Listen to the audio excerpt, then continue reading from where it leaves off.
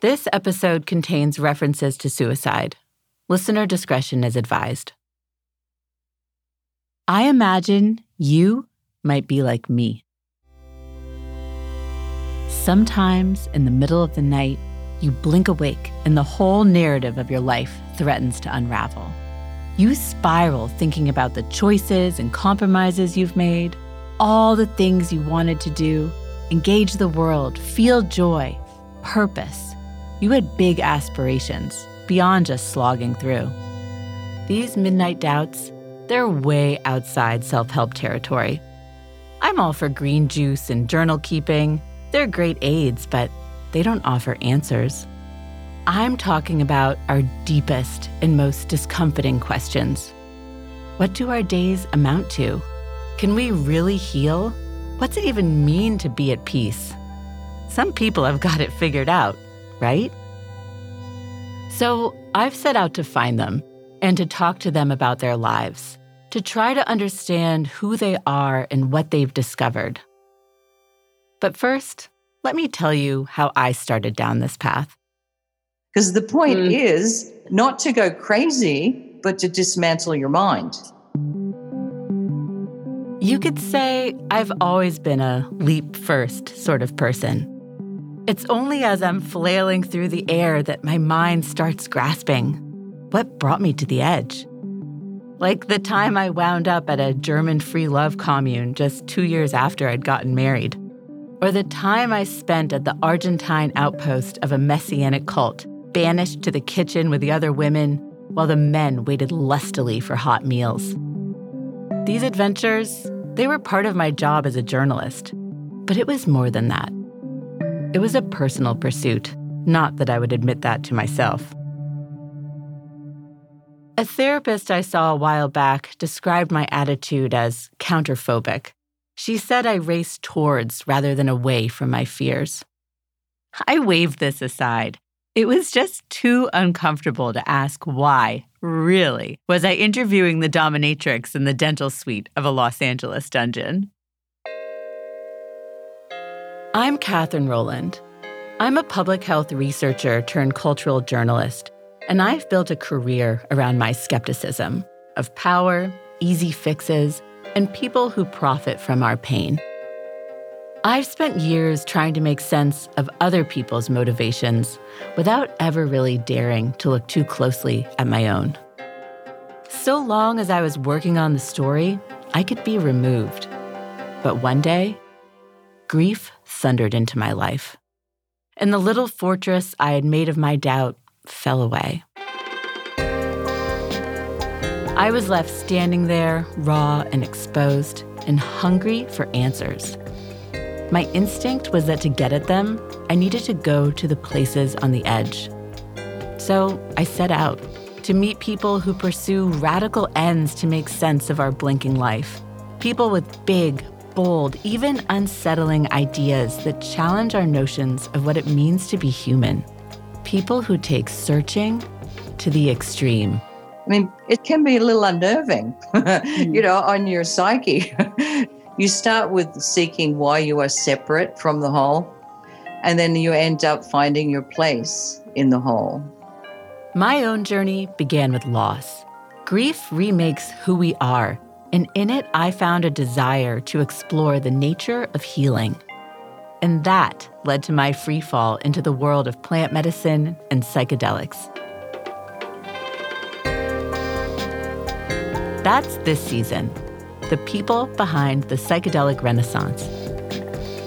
From Sony Music Entertainment and something else, this is Seeking, a show about the questions that keep us up at night and the lengths we go in search of answers.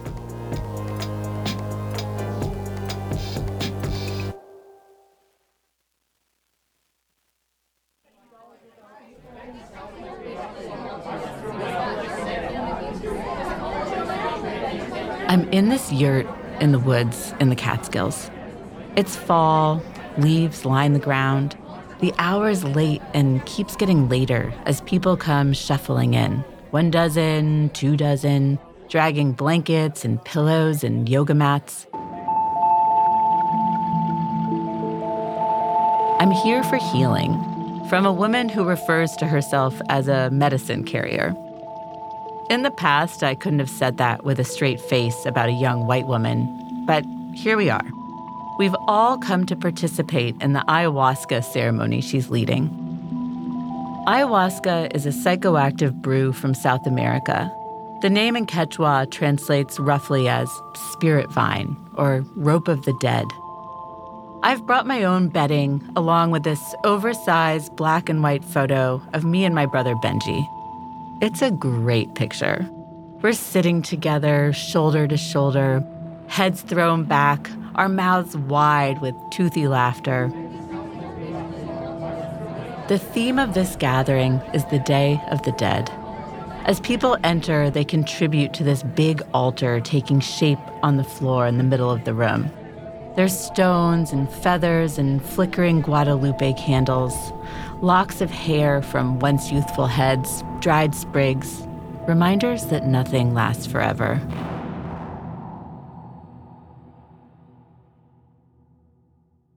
I contribute a little baggie with Benji's baby teeth and a prescription bottle filled with his ashes.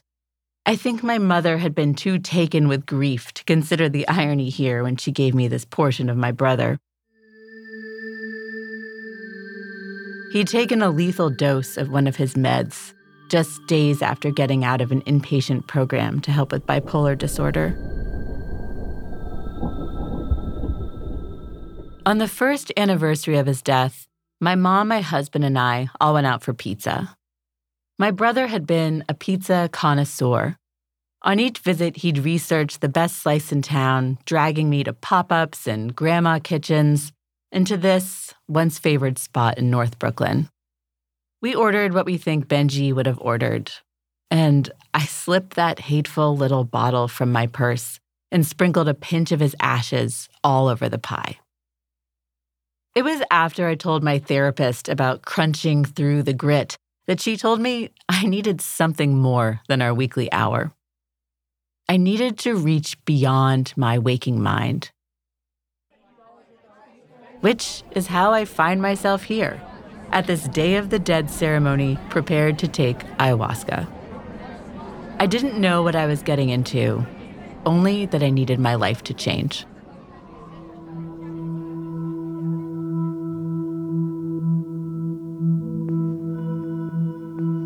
The healer floats in. She sits down, flanked by musicians and assistants who will help ferry away the little buckets that are placed before us.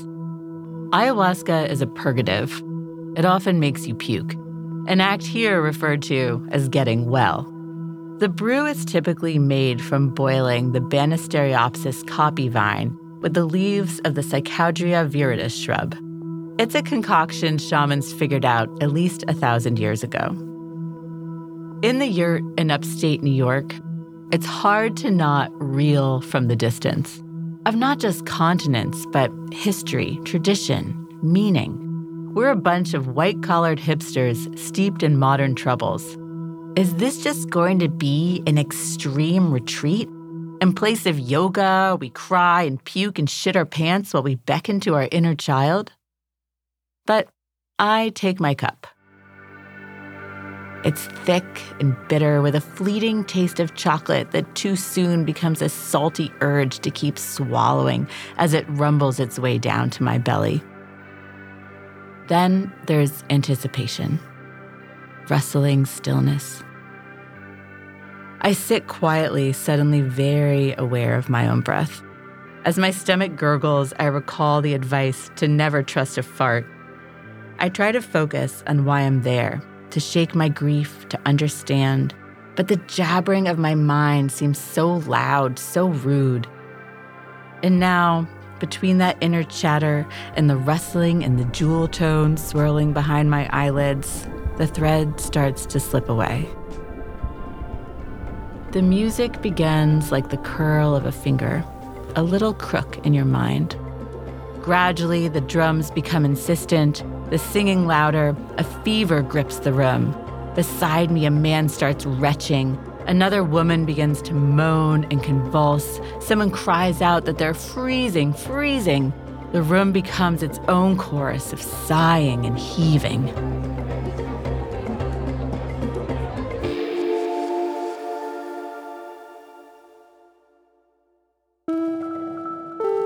I have visions of my brother Benji. Benji as incandescent, Benji as a seraph looking back for a moment before plunging into the stars. Benji with burning wings, the same umber hues as his hair. And then I'm plunged into a cavern of pain. The pain Benji must have felt when he chose to end his life. And then the pain of a million extinguished lives. He was every dead and dying child. He was every dead and dying man and woman for whom this world has ceased to be hospitable. A fire swept the earth, and he was just dust. I lurch up from my seat and grab for my pill bottle and Ziploc baggie and lunge out into the woods. It's pitch black. I throw myself onto the ground and begin clawing at the soil, wailing, praying, which is something I've never done before. I'm seized with this need to return my brother to the earth. I need to plant his remains like a seed.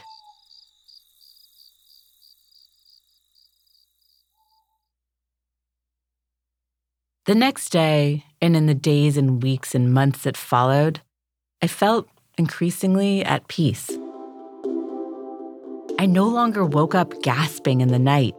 It was like all the named and unnamed dread, all the worn-out, useless stories had been cleared away. Where once there had been despair, I found wonder, curiosity.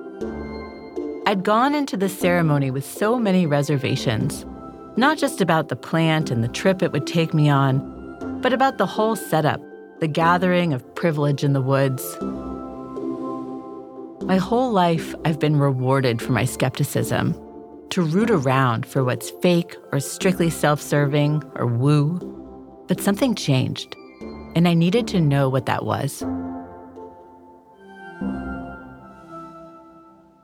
So I am named after Shiva, and Shiva is the destroyer and resurrector. So is it I can crumble people, find out what's going on, and resurrect them, teach them to resurrect themselves. That's Carrie Henwood. She's become a mentor of mine. I don't sleep very much because the spirits sing to me and they talk a lot. I've thrown myself into learning all I can about plant medicine, as a journalist and as a seeker. I've studied and learned from different teachers. I've read ethnographic accounts and scientific studies. But it's been in Carrie that I've found the deepest understanding of how to move from grief to healing.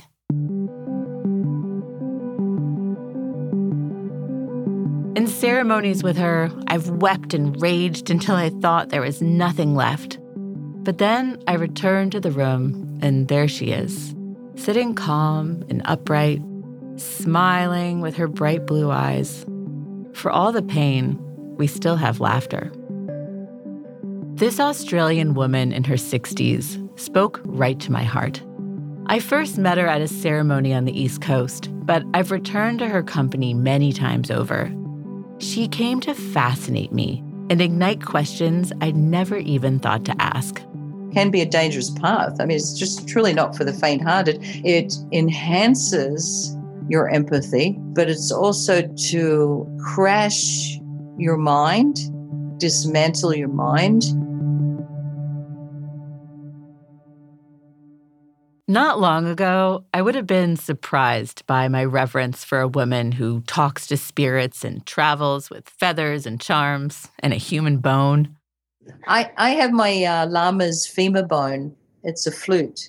He was my teacher and they gave me his femur bone. We use it, like if I needed help, I blow up his femur bone. I like, woo, help. I need some help. But Carrie is both otherworldly and totally relatable. She has one foot in the astral plane and the other navigating car insurance and social media. She has students like me who adore her. Most of her clients are comfortably middle class. She's worked with the occasional millionaire. But being a shaman is not an easy path. There's no steady paycheck. After years of knowing Carrie, she's no less remarkable to me. How can someone be in the chaos of the modern world and still have an unswerving sense of purpose? And they say, go to the edge in your mind and you'll bump into God. That's after the break. The more you think about death, the more you live. I remember a master saying that to me when I was in my 20s. He said, you've got to learn to die so that you can live more. Carrie was in Australia during the pandemic, but now she's back at home in the desert outside of Palm Springs, California. During her absence, much of her medicinal garden withered, but she says there's still one San Pedro cactus rising tall and strong from the desert floor. I think of Carrie as a lot like that, a totem to our ability to survive in the face of relentless hardship. Carrie was raised in a household marked by extremes. Her grandmother was a Tahitian medicine woman. She taught me to listen, to everything, to listen to everything that is around me. And that when I was a kid was more, the environment, the sea, the movement of the palm trees. She had this knack for the otherworldly, but also knew that these talents were dangerous. I just understood things. I would see dead people, not much anymore, but I did a lot when I was a kid. Carrie recalls going to church around 14, being drawn to people, seeing spirits around them, and relaying what she saw. And I would hold their hands and people would cry. And I never understood why, but I knew it was a good thing. Carrie's grandmother saw it as a gift to be nurtured, but she was the only one. Carrie attended Catholic school, where anything considered remotely pagan was written off as evil. Her father was also Catholic and battled his own demons. It created enormous upheaval in the family constantly, because you have this pagan and Catholic, very religious and very earth-based. A lot of alcohol to calm the savage beasts. Her mother had a calling as well, but was plagued by mental illness. Carrie says everyone in her family struggled to make sense of it. What was your mother like? Something went awry there, A kind and generous woman in the external world. And then in the internal world, quite different. It was a push-pull thing. I love you, hate you, go away kind of stuff. So you can't do that to children. When Carrie was 15, her mother took her life. When my mum passed, I found her in the morning on the kitchen floor. Actually, story there. She's suicidal. And then that same year, my mother and my grandmother died. My father threw me in the streets, and I was a street person. Despite her early gifts, spirituality faded from Carrie's life. Cast out from her home and living on the streets of Sydney, Australia in the 1970s, she sold heroin to survive. For years, she lived on the margins. At some stage around 24, 23, I knew that I was dying, and I knew that I wasn't meant to die. And I remember going down the street, and there was this marketplace, and there was this classic-looking woman with a crystal ball. And she grabbed me, and she said, you need to sit down. I need to tell you something. I'm like, oh, this woman's lost her mind. So she sits me down, and she gave me her earring. And she said, your life is just about to change, that eventually I would go to America, that I would take the path of healing that my grandmother wanted me to do. I'm dying at this stage, right? But this is fate, right? And so fate starts to manifest herself. This is where Carrie's life starts to take a turn into territory that sounds fantastic. Yeah. Sorry. I know. This is my life. Welcome to it. The very idea of fate makes demands that most of us cannot answer to. But Carrie had this clear sense of destiny pulling her where she was meant to go. She got away from her haunts and moved to another part of Australia to try to get clean. Not long after this dramatic change, she meets a couple. They had these translucent eyes that they just didn't look like they were from this world. As Carrie remembers it, this couple sees something special in her. And then they help her get to Thailand to detox at a Buddhist temple. She says that there is plant medicine involved, but she doesn't remember what it was. Only that the violence of purging put her in touch with her emotions. She stayed on to train as a monk. She shared this with me over Zoom. Her manner was matter-of-fact, but I struggled to keep up with the pace of her experiences. How did that moment feel? I mean, so you go from being a street person in Australia and then suddenly you're a holy person or a holy aspirant in Chiang Mai. The chaos that I was feeling, like even the psychosis, the anxiety, because you have a lot of anxiety when you're coming off drugs. I mean, that's why you took them. I took them because I didn't want to think or feel anymore. And now all of a sudden you tell me I have to think and feel. What came forward was pain, but Carrie didn't despair.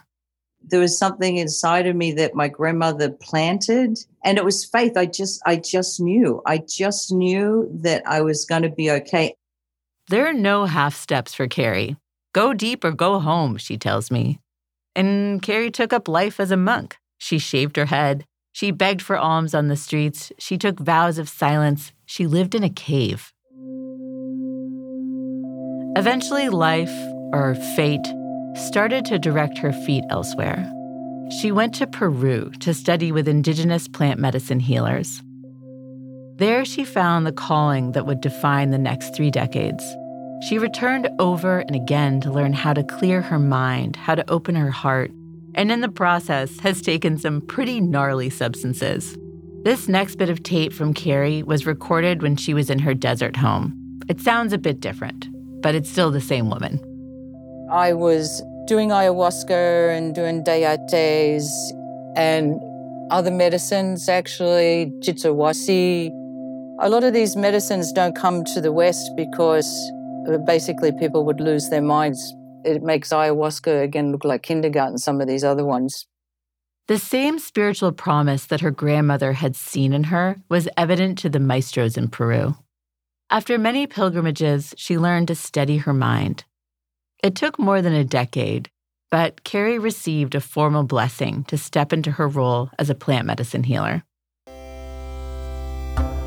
Come into the West and start doing ceremonies, which, that was a scary prospect. There was good reason to be nervous. To serve a psychedelic compound to a group of people is a huge responsibility. You have to be able to respond to all the emotions that are coming up, to attend to the needs of each individual while also ensuring the coherence of the group. It's an art form. A lot of situations that have happened in my life have driven my face into humility. If you don't become humble in an experience, what is the point? As I talk to Carrie, I often have to suspend the part of my brain that's still looking for data and evidence. To this day, I listen to Carrie talk and I feel it, but it still challenges me, pushes my understanding. She has this sort of catchphrase that stuns me. How do you know you're not healed? Why do we have to see brokenness all the time? We might be healed. Take that one in. Why do we insist we need to be fixed? Carrie, for all the traumas she's endured, has come out on the other side with love, compassion, forgiveness for all her early wounds. This really resonates with me. In my own healing, I was seized with empathy for the depths of my brother's pain. But I'm still wrestling with what follows. How do I take the desperate prayer that came to me in the woods and infuse it into my everyday life?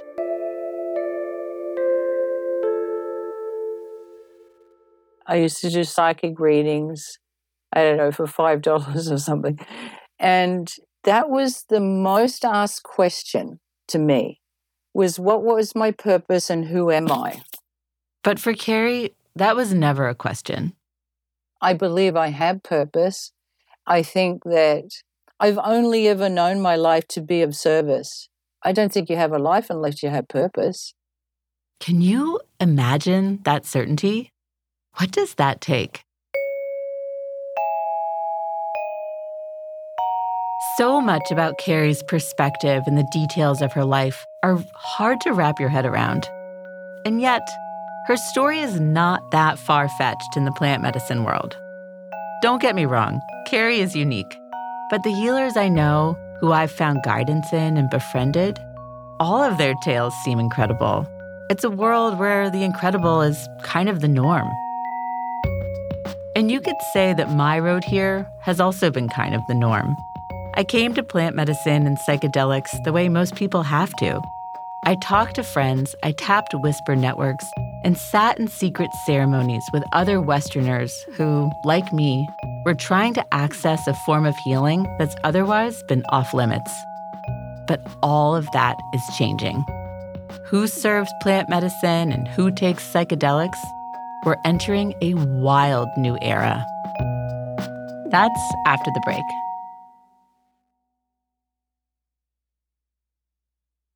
When I take in the sweep of Carrie's life, my thoughts return to that lone cactus, pushing its way up in her desert garden, growing despite the odds.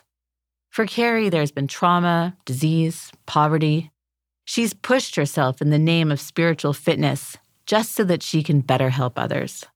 Because until recently, if you wanted to serve plant medicine, that's what you did. It's right there in the job description.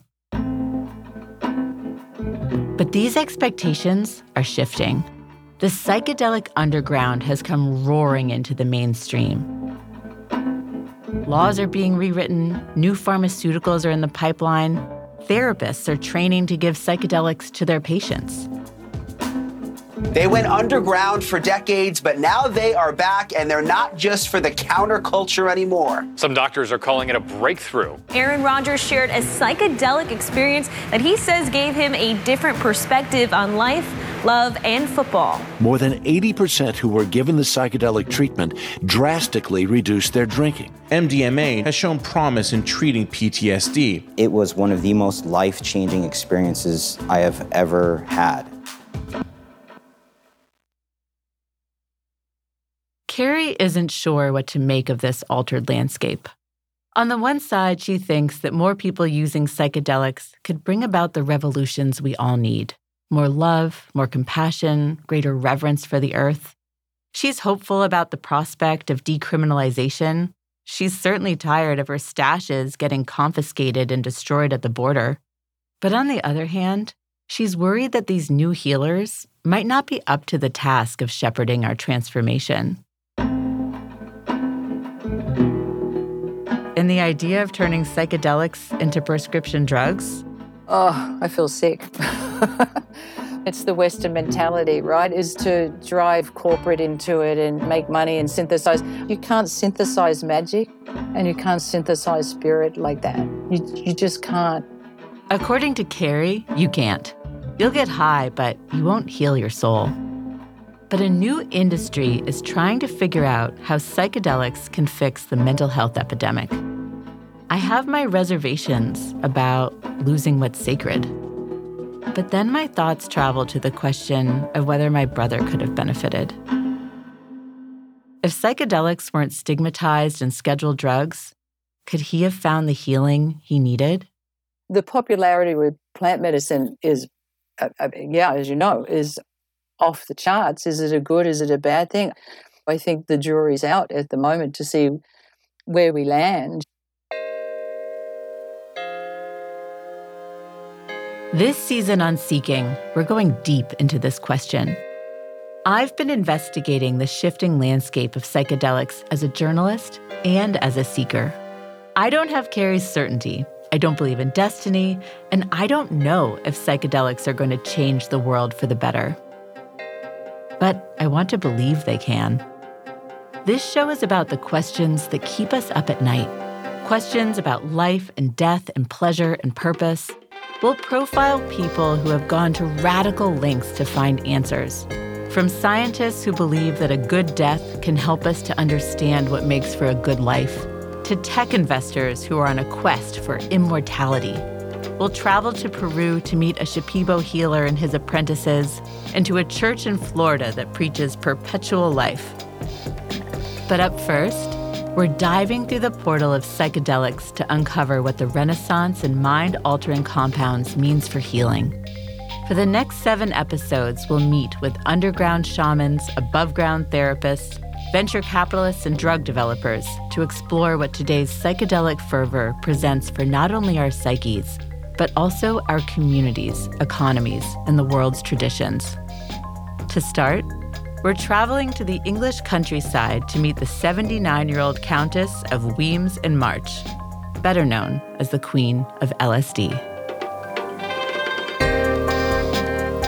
Seeking is written and reported by me, Catherine Rowland. Our producers are Hamza Umerji, Rob Dozier, and Lily Thompson.